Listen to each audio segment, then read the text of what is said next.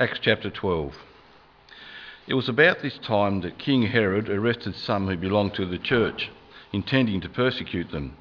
He had James, the brother of John, put to death with the sword.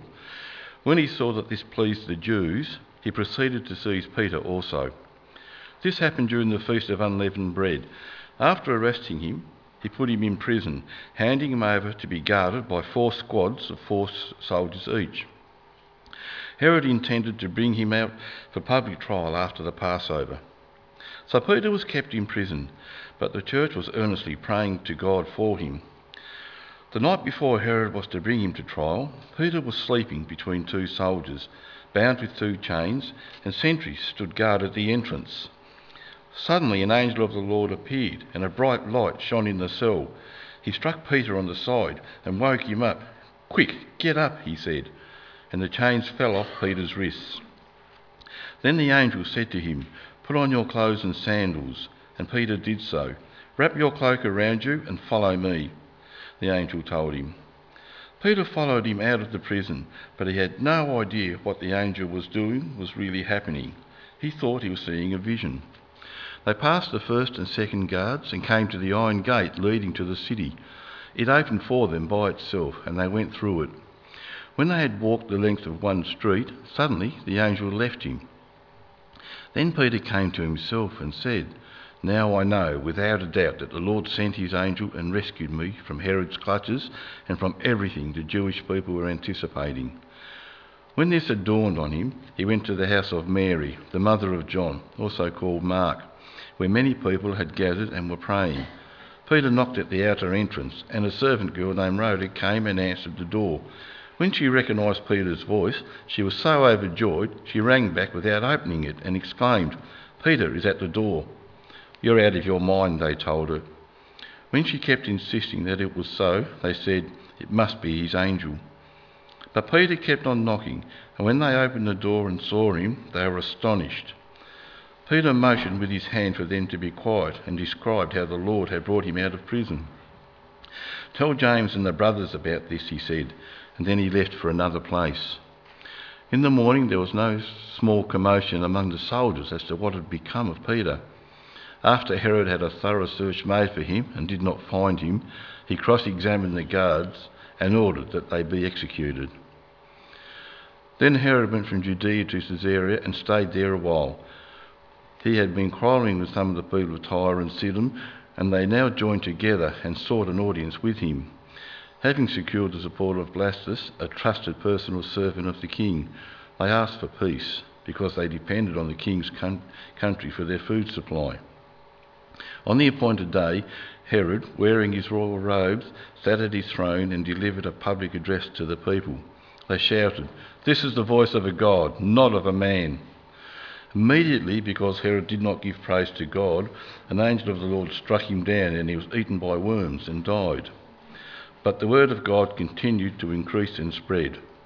When Barnabas and Saul had finished their mission, they returned from Jerusalem, taking with them John, also called Mark.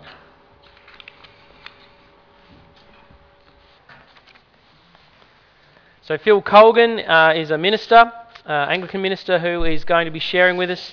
This is the third series sermon from Acts in the video series. It's from the Reach Australia conference, which is a ministers' conference. And as with a couple of the other videos, we've taken a few of the sections out just to make it more succinct for us. And also some of the sections were more directed to the leaders of the church. We're picking up Phil partway through his message, so it'll be kind of almost half sentence, but bear with us. We've got the note sheets out there as well. So we're looking at a prayerful response, a powerful rescue, a warning, and a comfort. So without any further ado, Phil up on the screen. Thanks, Ben. God is sovereign. God is working for the good of his people. And even despite and often through the crises that hit us. And nowhere do you see that more clearly, I think, than in the book of Acts. So let's go there now. In one sense, there is a Christian triumphalism in Acts. a sense of God sweeping all things before his gospel and before his church. You get that famous summary if you go back to the end of chapter 2 after Pentecost, where it says that day about 3,000 people were added to their number. Then in chapter 4 it says the number of men came to about 5,000. I'd love to tell you that was last Sunday at St George North, but I'd be slightly exaggerating. But that was the reality for this early years of the church. As you read Acts, you actually can't help but be caught up in the triumph of the explosion of the gospel. But then every time that you're tempted to think that's the full story, every couple of chapters, they hit a roadblock that must have seemed insurmountable to them in that moment, where they must have thought, is this it? And remember, in Acts, it's not, is this it for St George North? Or is this it for Whereville Evangelical? Or is this it for Flourish Church, or whatever name you've come up with last? It's, is this it for the gospel? It's, is this it for the church? Just think, when the first arrest that we heard about yesterday happened in chapter 4, what do you think they were thinking? When Stephen was martyred, stoned to death for claiming the name of Jesus, at every one of those moments they must have thought, is this it? Is the party over? Which brings us to chapter 12, because our passage this morning is one of the biggest of those moments. Look at Acts chapter 12, verse 1. It says, about that time King Herod cruelly attacked some who belonged to the church. This was Herod Agrippa, grandson of the Herod who killed all the 2-year-olds, nephew of the Herod who killed John the Baptist. But the point is, this was not just the Jews and the Sanhedrin anymore. This was state-sanctioned persecution. And it tells us, look at verse 2, that he killed James, John's brother, with the sword. It's incredible how short and matter-of-fact that verse is, I think. He killed James, John's brother, with the sword. It's just so matter-of-fact for something that is so massive. Other Christians had been killed. James is not the first martyr, but this is the first of the 12 to be killed. More than that, it was one of Peter, James and John.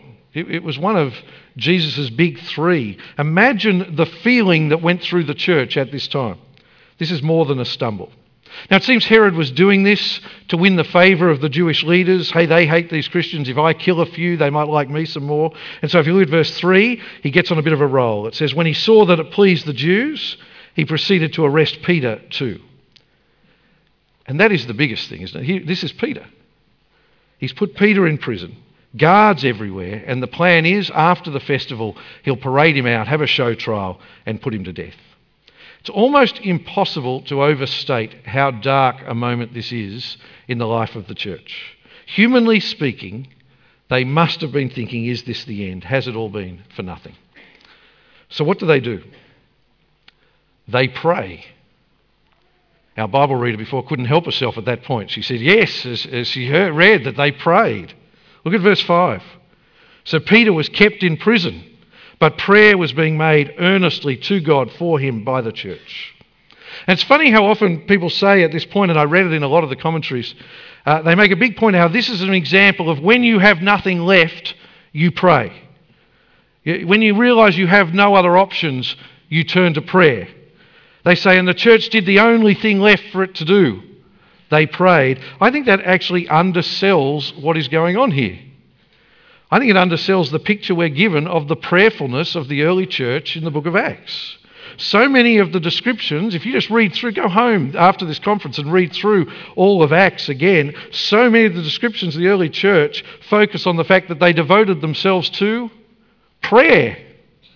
Prayer was at the very heart of the early church. And if you just think for a moment, Peter has been in prison twice before. We saw one yesterday in chapter 4 and also in chapter 5. Now that was with the Sanhedrin, not with Herod, so it was a little less scary, but all the same, this is not something new for them. And the first time, back in chapter 4, what do we see yesterday? Peter does not back down.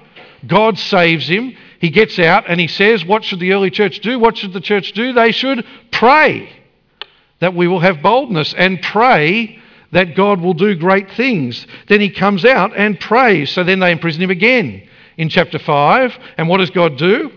An angel releases him from prison. God has a bit of a track record here in the book of Acts. So when we come to chapter 12, I don't think this is prayer as last resort. This is a prayer knowing that God can do things. This is prayer knowing that God is powerful. Why would you not pray to God for Peter's release, given he's done it twice before? Whether they were confident in a result or not, well, that's debatable, and you see when Peter knocks on the door, they don't believe it's him, and that says something. But even so, I think this was a church that understood reality, real reality. They understood that God works in answer to our prayers. They didn't see prayer as a Hail Mary pass, if you'll excuse the expression. They understood the reality of spiritual warfare. They understood that Herod and others might fight with swords and persecutions and prison cells and all that sort of thing, but not us. Our weapons are not of this world. So actually, the most practical thing they could do for Peter was pray. They understood that we pray to a God who is far more powerful than 100 Herods. As we strive to reach Australia, I hope we believe that. I hope that our prayer is not a token thing, and not a token thing in our churches, and certainly not our weapon of last resort. If we're going to reach this nation for Christ, if we're going to overcome the roadblocks and the stumbles that will get in the way and the things we think are holding the gospel back, prayer is our greatest weapon in the fight.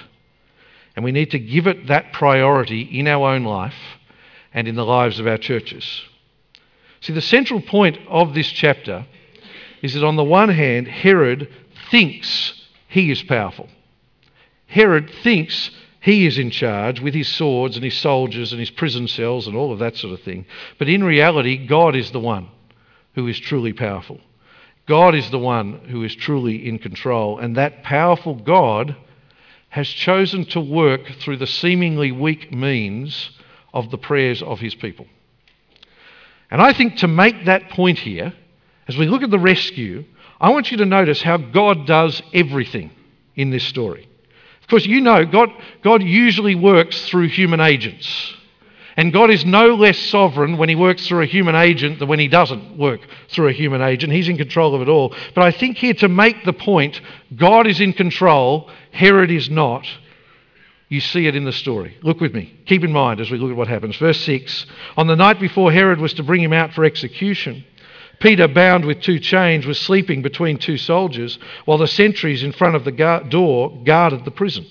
So they weren't taking any chances, and I think Luke intentionally tells us how strong it all was because he wants you to know Peter didn't slip out because of inattentive guards. And you can't help but be struck, at least I can't, that Peter is sleeping. He knows they are killing him in the morning, and he's sleeping. That is the calmness and peace that only someone who has the certainty of eternity can have. That is the peace that passes all understanding that only comes from knowing Christ. But let's keep going from verse 7. It says, suddenly an angel of the Lord appeared and a light shone in the cell. This is not a human saviour. This is an angelic being. This is God intervening. It says, striking Peter on the side, he woke him up and said, quick, get up. Then the chains fell off his wrists. Get dressed, the angel told him, and put on your sandals, and he did so. Wrap your cloak around you, he told them, and follow me. So he went out and followed, and he did not know that what took place through the angel was real, but thought he was seeing a vision. I think as you read that, you cannot help but be struck by Peter's lack of involvement in his jailbreak. He doesn't actually even believe it's happening. He thinks, I must be dreaming. This is incredible. He just follows and goes along for the ride. And so they come to a gate, and just to make the point sort of finally, they come to the gate, and it stresses the gate opened by itself. And then Peter is left there, saved, but a little bewildered. This is God at work through his angels. Peter didn't even have to turn the handle. God has answered the prayers of his people directly. And so Peter goes to find the other Christians, and it's just a great moment, I think. They're gathered and praying. He knocks on the door. The servant girl goes there. She's so excited. She doesn't actually open the door. I've never done that to someone, but it's always a first. Anyway, she leaves him outside. She rushes in. No one believes her. They say it must be his angel. I don't think that's because they had a particular focus on people's personal angels. It's just that's more likely than that the living Peter is standing at our door. And I love this moment because here they are praying that God would save Peter. God answers their prayer and they can't quite believe it, which is often the case, isn't it? We pray, but then we are surprised when God answers our prayers. I've lost count of the number of times I pray for opportunities to talk about Jesus, and then exactly the opportunity I've prayed for comes and I'm not ready because I am a fool. And so here they think this is Peter's angel, because it can't be Peter, but Peter is very much alive. They let him in, and look at verse 17. Motioning to them with his hand to be silent, he explained to them how, look there, the Lord had brought him out of the prison. The Lord has done this. No one else has done this. And that ends Peter's story for a little while. But our story isn't finished because God is not finished with Herod yet. But before we look at that last little scene in the story, a couple of things to think about. And the first is this: we believe in the powerful God. And the powerful God answers prayer. But also in the passage, there's just a little reminder that that is not some magical promise of success. It's not some magical promise that your prayers will always be in line with the will of God. Because as I read this story, I'm always struck by the fact that there must have been a lot of people praying for James as well. But for some reason, it was God's will that James be put to death by the sword, and it was God's will that Peter be saved to keep preaching the gospel. Prayer is powerful, but God's will be done. But even with that caveat, I find the prayerfulness of these first saints a real encouragement and a real challenge to me. And I'm especially challenged by the optimism of their prayers, by their audacity.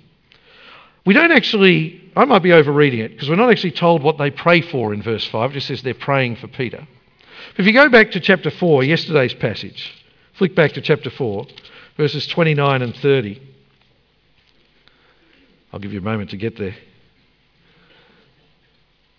Eugene looked at it briefly yesterday. This is what Peter prays after he was released from prison the first time. And he says, "And now, Lord, consider their threats and grant that your slaves may speak your message with complete boldness, while you stretch out your hand for healing, signs and wonders to be performed through the name of your holy servant Jesus." And I think if that was sort of the content of their prayer, if they followed Peter's instructions, they must have prayed, please help Peter to stand firm and keep preaching the gospel even if he dies tomorrow. But then they must have also prayed, God, somehow will you do something amazing and free him? And God did it. I'm as conservative as they come. I am the quintessential Sydney Anglican that Andrew was talking about the other day. And sometimes, though, that means, because we're not into charismatic stuff, sometimes that means we can become effective naturalists. All Christians must be supernaturalists. We pray to a God who can do anything.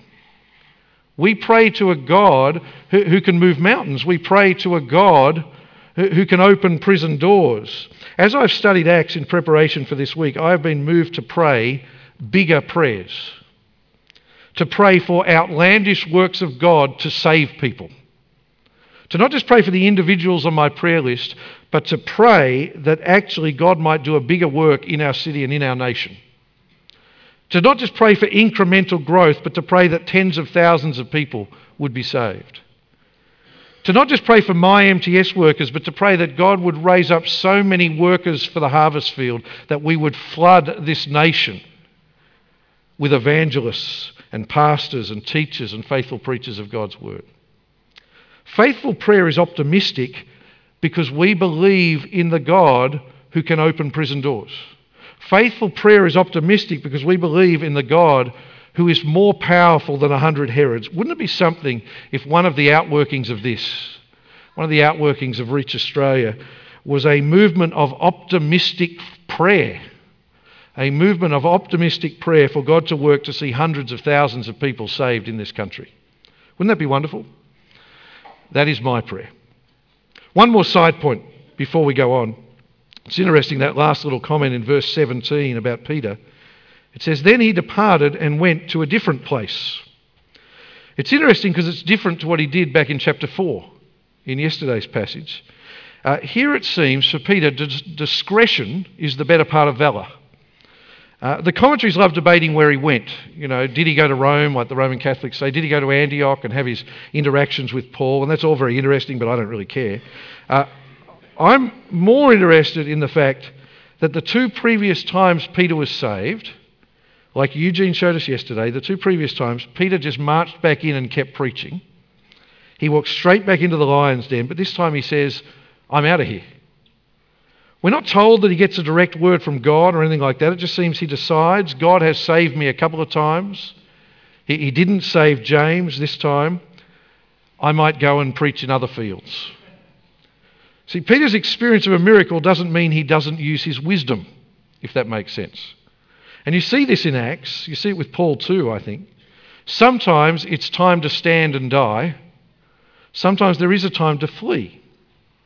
Now, they were talking about dying. I don't think it is ever right in our country to not speak and defend the gospel if given the opportunity. It is never right to flee from speaking. Eugene said a great line yesterday, and I hope I get it right. He said, silence has never been a part of God's economy for his people. And I almost didn't want to raise this point because I don't think it is actually that relevant to us. Because I don't think in our country discretion means we should ever back out of any persecution we're facing. No one is threatening to kill us. We really just need to hear Eugene's message, stand up and be counted. But I raise it because it's in the passage. And I suppose my little side point here is trusting in God's sovereignty must always go together with our wisdom. The two don't exclude one another. Trusting God didn't mean Peter had to choose to march into death the next day and go and stand outside the prison he'd been released from and say, Herod, come and release me again because God will release me tomorrow night as well. You see, trusting God's sovereignty doesn't exclude our need to be wise and thoughtful in our decisions. Otherwise, you really can't explain why all of us are not in Saudi Arabia preaching the gospel. Someone needs to go, though. I'll leave you to think about that. But now let's go to the last scene in our story. Peter is saved. God is working through the prayers of his people. God's plans are continuing despite Herod's best efforts. Luke doesn't leave it there, though. He turns back to Herod in verses 18 to 25. Come there. Herod is understandably upset that Peter has gotten away, so he does what any ancient despot would do. He has the guards all executed. But then the story sticks with Herod. It rarely does that in the book of Acts. Even though we're more interested in where's Peter going to go, we're more interested in what happens next for the church. We might think, who cares what happens to Herod? But we follow Herod as he deals off with a problem that is irrelevant to us in Tyre and Sidon. And then we see why. Come to verse 21.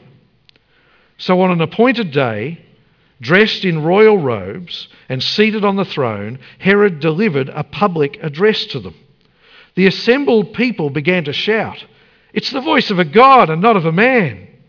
At once an angel of the Lord struck him because he did not give the glory to God, and he became infected with worms and died. Depending on your personality, verse 23 is either your least favourite or favourite verse in the Bible. I'm on the favourite side. I could just read verse 23 over and over again. And he became infected with worms and died. Worms ate his guts. I think it's great. And just like it was all of God with Peter, it's all of God with Herod. No one comes out and stabs him with a sword. It's just God strikes him down. You know when people sometimes say to you, I could never come into your church, God would strike me down. And we say, no, we're about grace. And so here, God strikes him down. Now, besides this being a cracking finish to the story, I think there's two final points to draw out. The first one I wouldn't preach on Sunday, to tell you the truth, but I'm going to preach it here. And that is that Herod's sin is a warning to humanity. And Herod's judgment is a warning to humanity. God does not tolerate human pride and hubris. God will not share his glory with another. And pride is the essence of sin. Herod is like a worked example for us of Romans 1 and 2. Isn't it? This is a person refusing to give the glory to God, but not just worshipping the creation, allowing himself to be worshipped. This is a warning to us. Herod just got his judgment early. And the warning to us, I want to speak specifically to us in ministry, we need to be wary of pride. We are not immune. Look at what I've done at St George North. Look at how I've grown the church. We need to take responsibility. That is a key message of what we've heard this week. And if you came to the pre-conference, I'm sure you heard it there. That is a key message. Take responsibility for outcomes. Assess what you are doing to make sure you are acting faithfully. Take responsibility for what we do under God, yes. But don't take that glory for yourself. Give the glory to God. My time of confession, I think pride is the sin I confess more than any other. And I don't think I'm alone in ministry. Who am I? Who is Apollos? I plant, he waters, but God gives the growth. Now, I'm not suggesting we would ever claim to be God. I'm not suggesting in your church people say at the end of your sermons, is he a God? I'm not suggesting God will strike you down with worms, though if you visit the children's program afterwards and don't wash your hands, he might. But you get my point. But now the main point, and why this little end of the story is here. The judgment of Herod, as gruesome as it is meant to be an incredible comfort to us. That's the main point. Because it reminds us that the end is not in doubt. Jesus wins. If you think about it, we started the chapter with Herod on his throne, throwing his weight around, Peter in chains, all the Christians worried, and the gospel seemingly in crisis. But we end the chapter with Peter free and Herod rotting. And then verse 24, this incredible verse, then God's message flourished and multiplied. Then God's message flourished and multiplied. This whole chapter, I think, is designed to lead us to that verse. This whole chapter is designed so that we see that stark juxtaposition. Start of chapter, Herod winning, gospel in doubt. End of chapter, Herod rotting, God's gospel multiplying. See, what Acts 12 helps us to see is that God's plans are unstoppable in the end. Sometimes things look grim in the moment. And sometimes the moment lasts a long time. Sometimes Peter doesn't get away, like James. Sometimes Christians are killed and there is no angel and there is no miraculous escape. Sometimes the word of God and those who stand up for it are ridiculed and it never ends. Sometimes your individual church doesn't flourish. Sometimes the Herods seem to thrive and don't get their comeuppance. Herod cops it in this story, but all the other tyrants in Acts, they just go on happy ever after. More often we have to wait for the next world to see true justice. But in the end, the message of Acts is that God's will prevail. God's word, the gospel, will go to the nations. And the reality in Acts, as Eugene showed us yesterday, the reality is that often it is when the Herods are firing that God's gospel grows the most. There's a lot of talk at the moment about how evangelism is harder now because of the hostility to the gospel. I must live in a different country to the people who are saying these things. I really must. If you have the courage to cop a little bit of flack at the moment, I don't think people have been as open to the gospel in 25 years, that's how long I've been a Christian, as they are now. The 30-something different ethnic groups in my area, half of them, not including the Lebanese Muslims who aren't that open to the gospel, but they'll at least talk to you about it. But most of the other ethnic groups just lap up the gospel. At least they want to listen. As Iggy shared us before, there's no baggage for them. When we say Australians are hardened to the gospel, we're talking about white people like me, and we're not Australia anymore. But even the white people like me, and I'm not the hipster latte set, you just look at me to see that. For the first time in my life, the latte set on the project are open to talking about hell. Do you realise that? Thanks to Israel Folau, if you are a Christian, you will get asked directly what you think about hell.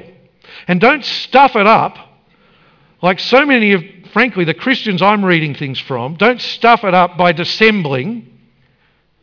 Actually say, yes, I believe in hell. I would be going there if it wasn't for my Saviour who died for me. There's your answer. And tell your Christians to give that answer. Tell the people in your pews to give that answer. Tell them to stop worrying about I don't really care that much about Israel Folau. I care about the fact we get to talk about hell with people and tell them about the Saviour.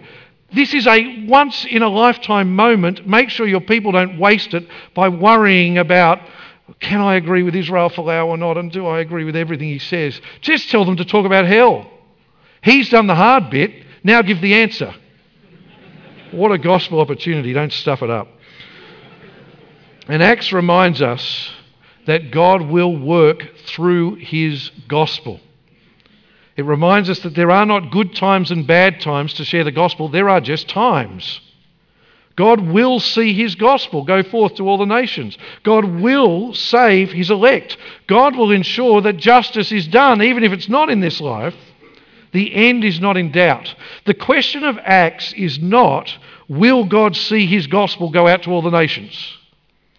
Acts answers that question with a resounding yes. The question is, will we be faithful and play our part in what God is doing? And the task he has given us is to proclaim Jesus to the nations, which for us begins with reaching Australia. Will you pray with me that God's message will flourish and multiply here in this country? And will you pray that by God's grace he might just use you and me to see it happen? Let's pray. Our Heavenly Father, we thank you that we do not pray to a weak God, but we pray to the God who can open prison doors and the God who can move mountains. And we pray to the God who does desire the salvation of people.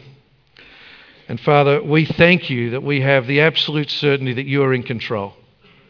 We thank you that the end is not in doubt, so help us to be fearless. Help us to get on with the task of preaching the gospel of this nation. And we pray that by your grace, we might see hundreds of thousands of people in this nation come to know Jesus with us. And Father, help us to be a people of prayer. Help us to realise that that will only happen through your work. And we pray this in Jesus' name. Amen.